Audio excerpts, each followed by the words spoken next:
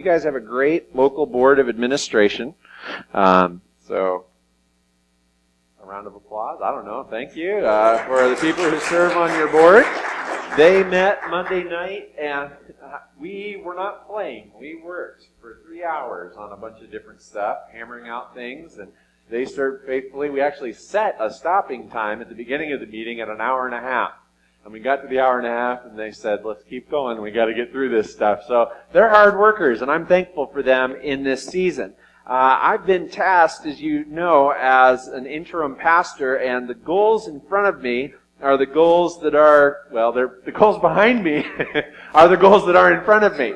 These are the things that the board is tasking us with over the next 10 months to see these things happen here inside the church. And I just want to touch on them again and give you some of the updates about what's going on with some of them. So we're asking the Lord to give us 2 families in this time. We're asking the Lord to build our worship service to be more intergenerational, more family-oriented. We're asking the Lord to give us 3 baptisms. It's kind of hidden there behind the cross, but that's a great one. I'm really excited about that. Next Sunday, you're going to hear some stuff about that goal. We're asking the Lord to develop a heart of familial love inside our congregation, where we are more than just acquaintances, but we are family to one another. We're asking the Lord to give us 5 new members in the church, 5 to 6 new mission partners, and we're seeking to eliminate the smaller of the 2 loans that we have. So here's some updates for you. First one, the board made some decisions to see some of these goals accomplished. And the first one's really easy to tell you about. They've committed out of what you would normally be paying in salary and housing and insurance for a pastor, they've committed $30,000 of those funds that you'd normally be paying a pastor to go towards that small loan, in addition to that $672 a month that they'll be paying. So that's good. The loan is around $75,000 approximately. That's going to take a big bite out of it, but that's no $70,000. That's just $30,000. If any of you got even a D in your math class, that's simple subtraction there. You should be able to figure this out. We're going to have to step up and contribute to that and seek that the Lord would stir in our hearts to provide in that way. Ashley and I have begun talking and praying about how we're going to help see that goal accomplished, and the Lord's speaking to us about that. So I'm excited to share that with you. The second one that we talked about in our meeting Monday night was our children's ministry, and that would be to touch on this intergenerational worship and this familial love goal. We want to see something good happen with what we're doing with our children. And so today, I want to spend a little bit of time laying out the plan about what's about to change. We set a change date for September, for the very first Sunday in September. And here are some of the details of what we want to do. We believe in families, and we believe that we as a congregation should know our kids. And there's a key question that every church has to ask of themselves when it comes to children. The question is this: are our children a burden or a blessing? Yeah, this group right here gets it. Yes, you guys get A+. Yes, are children a burden or a blessing? Absolutely, they're a blessing. The Bible makes this abundantly clear. In Psalm 127, the psalmist writes, children are a gift from the Lord. They are a reward from Him. Children born to a young man are like arrows in a warrior's hand. I love that imagery. It gives us something to fight for. We have to fight for our kids. We have to fight with our kids to see success happen. And then you're also familiar with the story out of Luke chapter 18. Jesus is teaching, and some parents wanted their children to get exposed and around Jesus. They wanted them to be near Jesus, and so they bring their kids to Jesus so that He could bless these kids. And you remember the disciples? For the disciples, children were a burden. The disciples see all these children coming and huddling around Jesus, and they start shooing them off, saying, go back home. Jesus doesn't have time for you. He's dealing with the grown-up problems. You're too little. Get out of here. Go home. And Jesus called down His disciples and said, let these children come to me. Let these children come unto me. These are the ones that we need to see and see the kingdom of God in children. We need to see that. So Jesus loves kids. Amen. That's what you're supposed to say right there. Amen. So here's what we realized about our kids here at Brown Chapel. We've got some ideas about what we want to see happen. First of all, we want to know our kids. I don't know everybody's name yet. I keep saying that. I don't know all our kids' names yet, but I want to. I want to know who our kids are who are here with us. We want to build the church family, and we believe that the children who are here at Brown's Chapel and those who will come to join us are smart and capable and able to participate in what we do as the church. So we're going to restructure a little bit for the next 10 months. Every Sunday, starting in September, our children will join us in the worship service up through the preaching part. Miss Alice is on board. I got one. All right. Yay! Woo-hoo! They're going to join us up until the preaching portion of the service. Each Sunday, all of our kids are going to be here with us adults in this time in our service. Then, on the first, third, and fifth Sundays of the month, our children will have a children's church service, much like what they're doing right now. They'll leave at the preaching portion of time. We will pray over them and bless them and send them out to do children's church on the first, third, and fifth Sundays of the month. That means that on the second and the fourth Sunday of the month, our kids will be with us through our entire church service, preaching included. So I got to step up my game. We got to make this fun and engaging for kids. We're going to do some stuff that's going to take some buy-in from you. It's going to mean that those of you who are volunteering in children's ministry, that you continue to volunteer. We have, and I'm excited in a couple weeks to get to share this with you. I'm not shouldering every responsibility that a pastor would shoulder here at Brown's Chapel. There's a team of people who are working with me. That team is still, we're getting one more person connected, and when that's done, the team will be formed. See, I have a day job. I'm like, I was about to say Bruce Willis. That's not his name. What's Batman's, what's his real name? Bruce Wayne. Thank you. Bruce Wayne. Bruce Wayne, has his day job. At night, he's Batman. And when I'm here, I'm Batman. But I have my Bruce Wayne job, too, that I work there. So here's where I get to be Batman. But Batman also has Alfred, and Batman has Robin, and Batgirl, and the Batmobile, and the Bat Belt, and all the Bat things that he uses. And we're developing a team of people to help get us through this next 10 months. One person has come on board, and I'll be excited to share all of this with you as we get a little closer to that time and all that's figured out. So it's a secret right now, but you'll find out soon. Who's going to be with our kids each time they go to children's church. So we're not going to rotate the teaching responsibilities any longer. We want there to be one point person who's really being seen as like the leadership in that position. And I'm excited to have that happen. But we still need our volunteers. So if you've been teaching as a volunteer, or if you've been serving in small group stuff there with them as volunteers, you're still needed because we're not sending them alone. It's not wise to send one adult with a whole bunch of kids, right? We need another adult, and even our youth volunteers. We'll have one adult and one youth volunteer who will be going with them. So we still need your buy-in on that. I'm very thankful for our volunteers and everybody who has been serving up to this point. Now, the rest of us, those of you who may not volunteer in the children's ministry, the rest of us, we still have a work to do.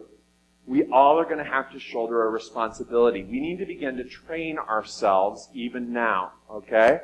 Because when kids get involved, sometimes it gets messy. And sometimes it gets a little noisy. And things are different. And we don't have that wonderful, adult atmosphere where we're all just so mature and wise, and we can be quiet. Like, things get different when kids are involved, and that's okay. We need to begin to train our minds that that's okay, that things will be different. You are not allowed to snap your head around if you hear a noise in church. You're not allowed to whip around and give a glare at whatever child or parent. It doesn't matter. So, raise your right hands with me, please. Say, I state your name. Do solemnly declare not to whip my neck around and give a glare. All right, good job. You're training yourself in that. You're going to be okay. All right. We also need to invest in our relationships with children and families. There's some great research by a lady and a team. The team's at Fuller University. The lady's name is Kara Powell. And a few years ago, they wrote a book called Sticky Faith, where they brought research to the church, super valuable research, that said what causes a child to stay involved and connected to the church into their adulthood. What are the key things that have to be there for a child to grow up and as an adult say, I choose to continue this relationship that I have with the Lord and the church? What are those things? The number one thing is out of our control. The number one thing happens at home. It's parents who are involved in their church and who live it out at home. That's the number one thing. You all could have guessed that. That's number one. It has to be real here, and it has to be real at home for them. But the number two thing I find absolutely fascinating. The number two thing is it takes 5 other adults inside the church to invest in that child's life as an extended parent or grandparent. 5 other adults who get involved in a child's life, who know the child by name, who go and attend some of the child's events at schools, be it band or sports or whatever else, who check in with them regularly. 5 other adults to come around a child. That's what it takes for a child to stick to the church and to adulthood. That means our responsibility is huge. All right, we did the easy math earlier. Who's really good at multiplication? We have about 8 to 10 children. 5 adults to invest in 8 to 10 children is how many? Let's say 10. 40 to 50. Right, 40 to 50 of us have to be involved. 40 to 50 of us have to be involved in children's lives. And not just one child, but multiple children. Think about that. It just gets crazy. All right? But we can do that. And so here's what I want you to begin to prepare yourself for. When those Sundays happen that our children sit with us in church, I want you to be the kind of extended parents and grandparents who go to a family, then build a relationship with the children to the point where if there's somebody here who's got 2 or 3 kids with them, it's tough for a mom or a dad to sit with 2 or 3 children who, may not be used to sitting in the church environment and manage all of that. I want you to welcome and invite and say, would you like to come sit with me on my row? And I want you to have in your pocket a little bag of M&Ms or something like that, where you're just loving on kids and doing that. I want this to be a place and I believe God wants this too. The board wants it. They voted this plan in. That we want to see kids get connected in this familial love and intergenerational worship happen. Can we do it? Yes, we can. Yes, we can. You're going to hear about it every week from here until September when it begins, because I don't want you caught by surprise. I want you ready to go the first Sunday of September. Okay? We can do it. It's exciting. All right, now let's actually preach a sermon. Okay. We've been talking about no small things. In God's hands, there are no small things. God takes little things, be they tangible, like 5 loaves and a couple of fish, a couple of widows' mites that she brings as an offering. God takes small things and makes them big in His hands. The application there for us has been that God takes small people and uses them to do big things. And over the past few weeks, we've been looking and studying some of the callings that God has given some different people in Scripture. First, we looked at Moses. And when God called Moses through the burning bush, Moses offered 5 excuses. He tried every excuse he could think of about why he was not the person that God wanted. To the point where he's begging God at the end, please pick somebody else. Don't choose me. Well, ultimately, Moses relents to the call of God, and God uses him mightily to lead the people out. And all of history, Christian history and secular history, look back on Moses as a definitive leader in history. There are books on leadership written about Moses. We looked at the story of Jonah. And Jonah wasn't afraid of the calling that God gave him. He just didn't like God's plan. His heart was not in alignment with God's. He would rather see 150,000 people die at the hands of God than see them come to know the Lord. That's some serious misalignment that's going on there. He runs from the call of God, then he grudgingly follows the call of God, and there's no joy in his story. Then we looked at the story of Jeremiah. Jeremiah was born into a family that had a great history in Scripture. And God calls Jeremiah to be a prophet for him. And Jeremiah has a legitimate excuse. He's a very young man at the time. And he says, I can't. I'm just too young. I don't know what I'm doing. I haven't completed the training yet. I don't know what's going on. It's a legitimate excuse. God, how is this possible? I can't understand where you're coming from here. God says to Jeremiah, I'm going with you. We're going to do this thing. And Jeremiah submits to the calling of God and is used in a mighty way. Well, we're going to bring this thing in for a landing this week. And we're going to look at a story where the response is a good response. Where the response is a beautiful response. And what I tend to notice in Scripture, going back to children for a minute, is that the people who respond the best to the calling of God are the young people. It's people like Mary, where an angel shows up and says, you're going to be the mother of the Son of God. She asks, how can this be? And the angel says, the Holy Spirit will accomplish this. And her response to that is, may it be unto me as you have said. How beautiful a response from what was probably a 13, 14-year-old girl at the time. Well, today we're going to look at the story of another young person. We're going to look at Samuel. See, the Bible tells us to look at the young people. Paul told Timothy to set an example for the believers in the way that he lived out his life. We're going to look at Samuel and see what Samuel did with the Lord. If you've got your Bibles with you, we're on page 192 in your red Bible in the pew. Page 264 in the blue Bible is Samuel chapter 3. And Samuel is an interesting fella. He's born to this lady named Hannah, who was unable to have children, and she pleaded with God to give her this child. She had this other woman in her life who was making her life miserable, who was making fun of her and abusing her because she didn't have a child. And so she pleaded with God, saying, God, if you give me a son, if you give me a child, I will give the child back to you. And the Lord honors her heart there, and she has this boy, Samuel, and she turns Samuel back over to the Lord as a gift to God to serve in the temple. And he's living under the care and instruction of a priest named Eli. He's working in the temple like an adopted son for Eli. And that's where we pick up the story in 1 Samuel chapter 3. Samuel's very young, still a boy at this point, and we're going to start with verse 1. It's in your Bible. It's up here on the screens. Let's fill God's house with God's word and read it together. Let's begin.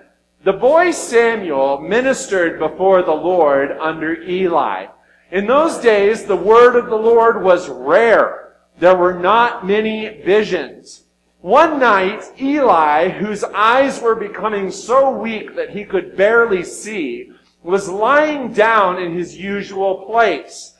The lamp of God had not yet gone out, and Samuel was lying down in the house of the Lord where the ark of God was. Let me pause there for a minute. That ark is the thing that had like the Ten Commandments in it. It had other things throughout, like God's deliverance of the people. This is a very sacred place. You see, we have access to the Holy Spirit now. That's one of the things that God did. Jesus didn't just come to deliver us from our sin. He came to give us the gift of the Holy Spirit. We have access to that. But in this time, the Spirit of God was like zoned in these areas. And this was one of the very holy places where God would move and speak at the time. All right, let's read verse 4. Then the Lord called Samuel. Samuel answered, "Here I am." And he ran to Eli and said, "Here I am, you called me." But Eli said, "I did not call. Go back and lie down." So he went and he lay down.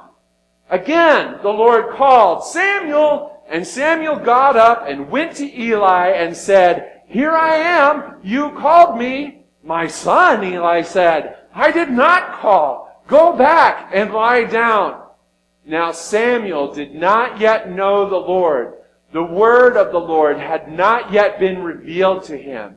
A third time the Lord called, "Samuel!" And Samuel got up and went to Eli and said, "Here I am, you called me."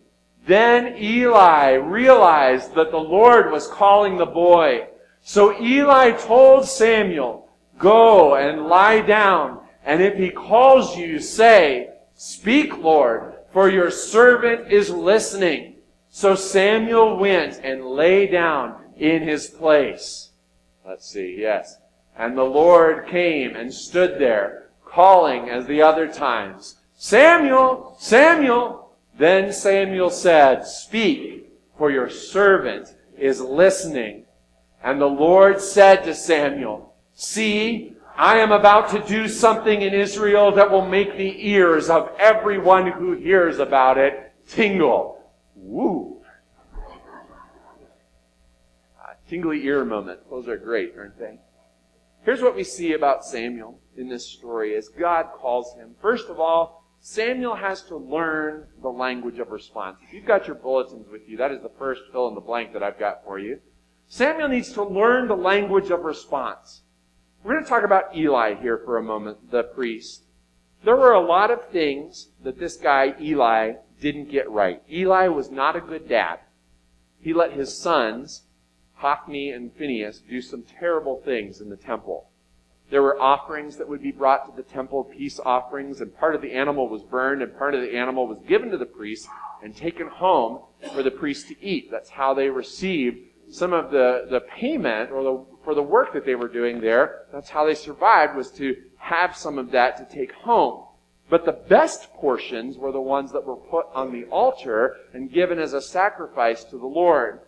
But Hophni and Phinehas would take their portion, and then they'd send somebody over to get some more out. And they would take more than what they were supposed to. And they'd take pieces that belonged to the Lord. They had this big fork that they'd thrust into the pot. And they'd pull out a piece of meat and take it. And they'd get whatever they could have. And they were stealing in addition to what they were supposed to have.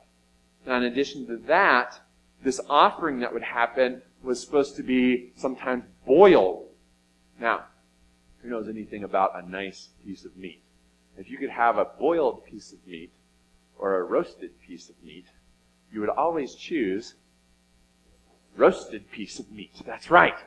And so they would go, instead of sticking the fork sometimes into the pot where the meat was boiling and had been boiled out and probably not super flavorful, they would go get the meat before it got put into the pot, before it had been offered in this offering, and they'd take it home and they'd roast it up and they'd have it this way. And Eli, their dad, would kind of give them a slap on the wrist, but he never put a stop to it.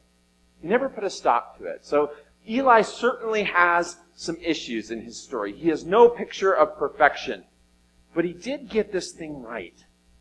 Somehow, even though not everything in Eli's life was a picture of perfection, he knew, after being woken from his sleep 3 times, he knew that the Lord was calling and speaking to Samuel. Now, I have next to no ability to be woken up from a dead sleep and know what's going on. Ashley can verify this. If I'm asleep, I'm asleep. And when it's time to wake up, it takes me a long time to get going and to get a clear head about what's going on.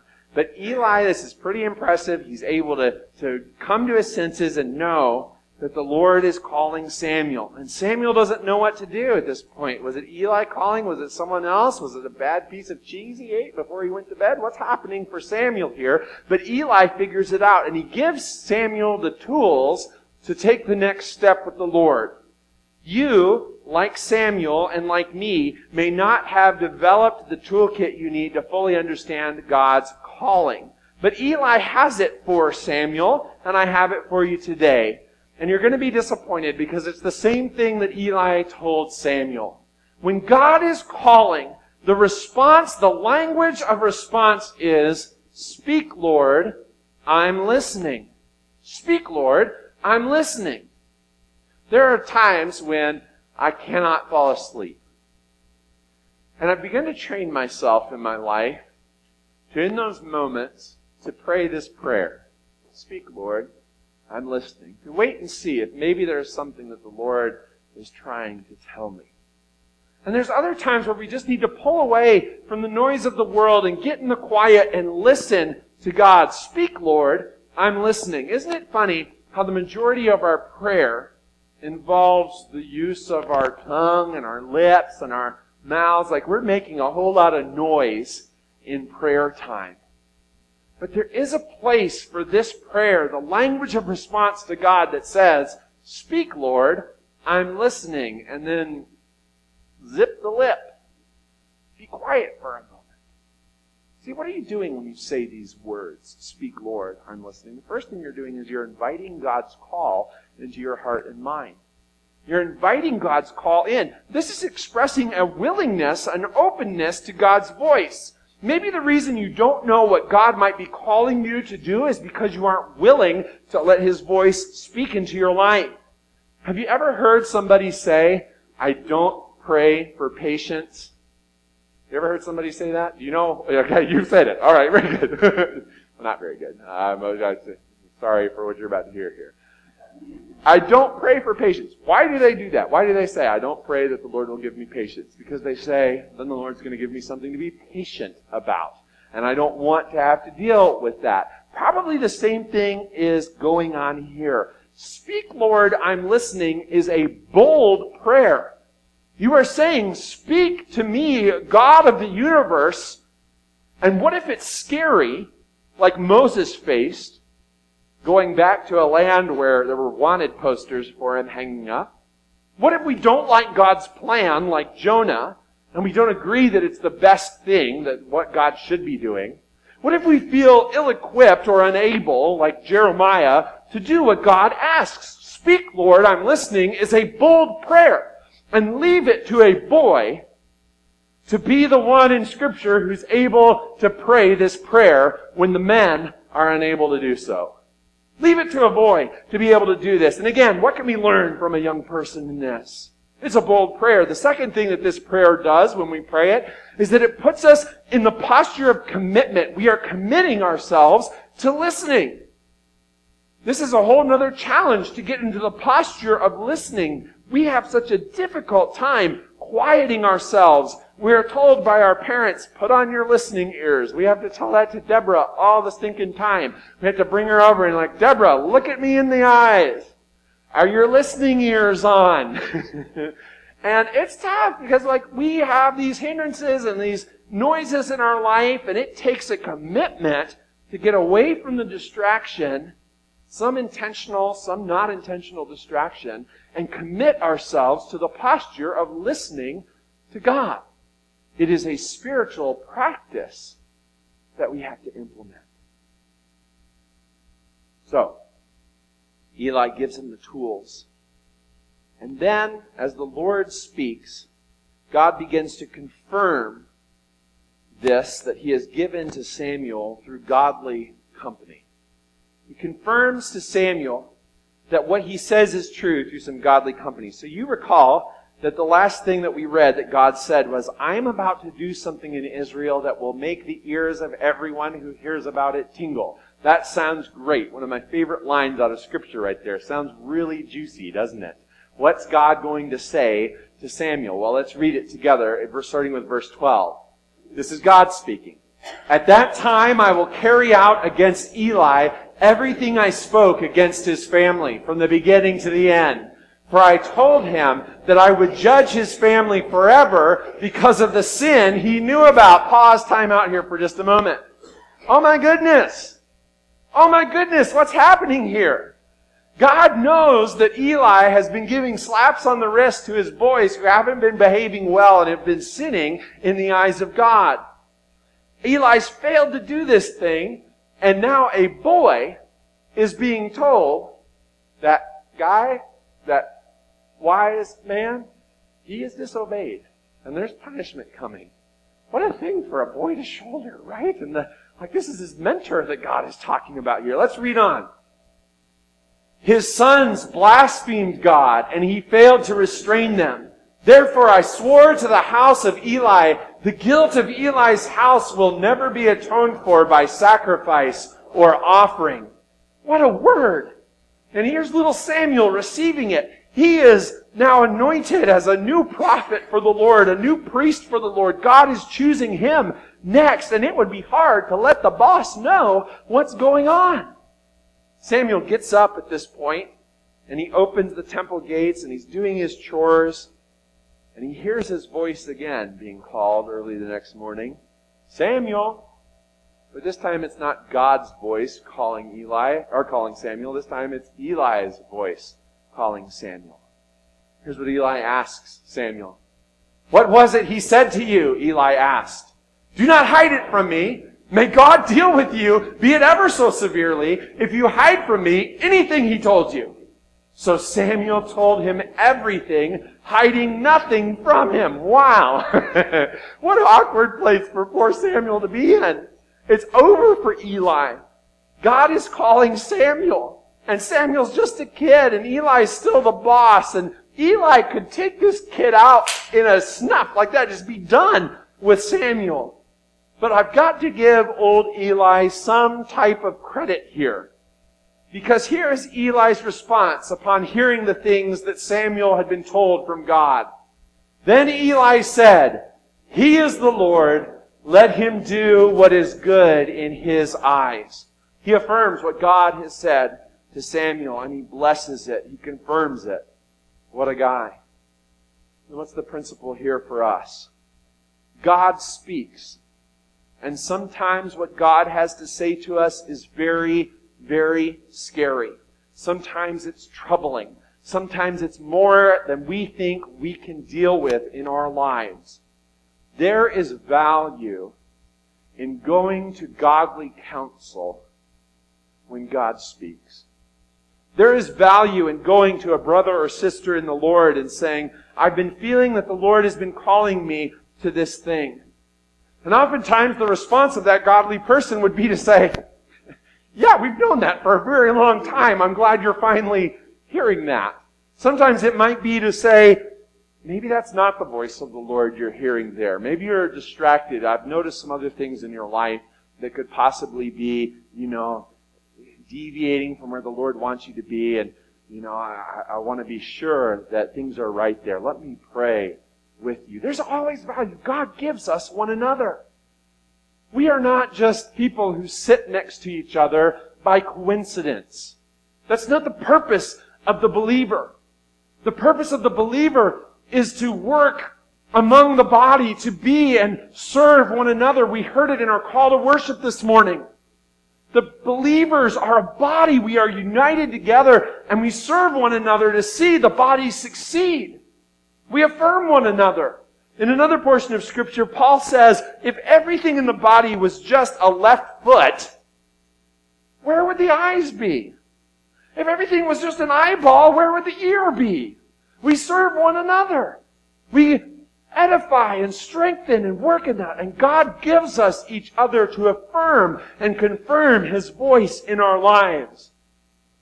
We as pastors get to experience this in kind of a very practical way in an ordination service. We work through a group called the District Board of Ministerial Development here in the Wesleyan Church. And we these people examine our lives. We have regular meetings with them to assess out and understand, is this really the call that God has given you on your life to serve the Lord in this way? The best boards are the ones who from time to time say, no, it's not your calling. It's an ambition that you have, but it's a selfish ambition. It's not a God-given ambition. Those are the good boards because they're doing their job. And we then, there's this ordination service that happens where you kneel and people gather around you and lay their hands on you and anoint you to preach the gospel. It's confirmed in the lives of others. We serve one another. And I just want to, where is it at here? Right here. Familial love. I'm going to just get that, into our minds. We're not here by coincidence. You're not sitting here with people just because. You're here to serve one another and build one another up. Let's look at the third point that I have for you this morning. Following the call of God is always an adventure. Following the call of God on your life is always an adventure. And for Samuel, his life is one of the most intense and crazy and incredible stories you'd read in the Bible. Samuel is the last judge. So in the season of the people of God. Moses delivers them out of Egypt. Then they're, kind of ruled over or guided by judges. He's the last judge and the first prophet. Paul, in the book of Acts, calls Samuel God's first prophet in that season. Samuel gets to anoint the first two kings of Israel. He gets to anoint Saul, and he gets to anoint David. He gets to go chop off the head of this guy named Agag. It's one of my favorite stories of Samuel, where Saul can't do what God's asking him to do. And Samuel steps in and he's like, what is this that's going on here? Hand me a sword, I'll do it. And the preacher gets to take the sword and slice somebody's head off. It's a real, inspiring story for me as a pastor. He gets to do all of these things, and his life is an incredible adventure. Following God will always take us to places that we never would have expected ourselves to go. It'll take us to places we had never expected ourselves to be. I want us to close. We're going to take communion today, but before we do, I want us to sing this chorus. I'm going to invite Rhonda to come and lead us in this. This chorus is a gospel chorus. I don't know the verses at all. I've only ever heard the chorus. But it's a chorus that I remember an elderly man named Melvin Gentry praying over me as a young boy. I was in this revival type meeting, and the pastor had given this altar call, and I went down, and I was just like 12 at the time. I don't remember. But I'd gone down to the altar, and he prayed over me, and he said, Matthew, the Lord may be calling you to something. Now, I didn't say that wasn't like the defining moment where I was like, I'm going to be a pastor or anything like that. Just was this sense that God may be doing something in my life. And he said, Matthew, I just want to give you some words to say.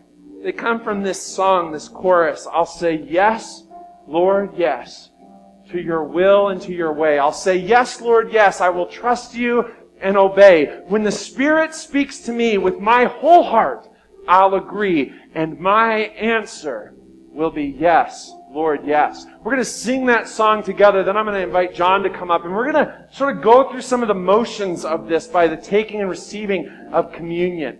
See, when we take and we receive communion, what we're doing is we're putting something tangible that reminds us and works on our minds to say, there's a little bit of Christ in you. We don't believe that this bread turns into Christ or anything like that, but it is a great reminder that Christ can come live in us and speak to us and move us and give us a calling and a purpose.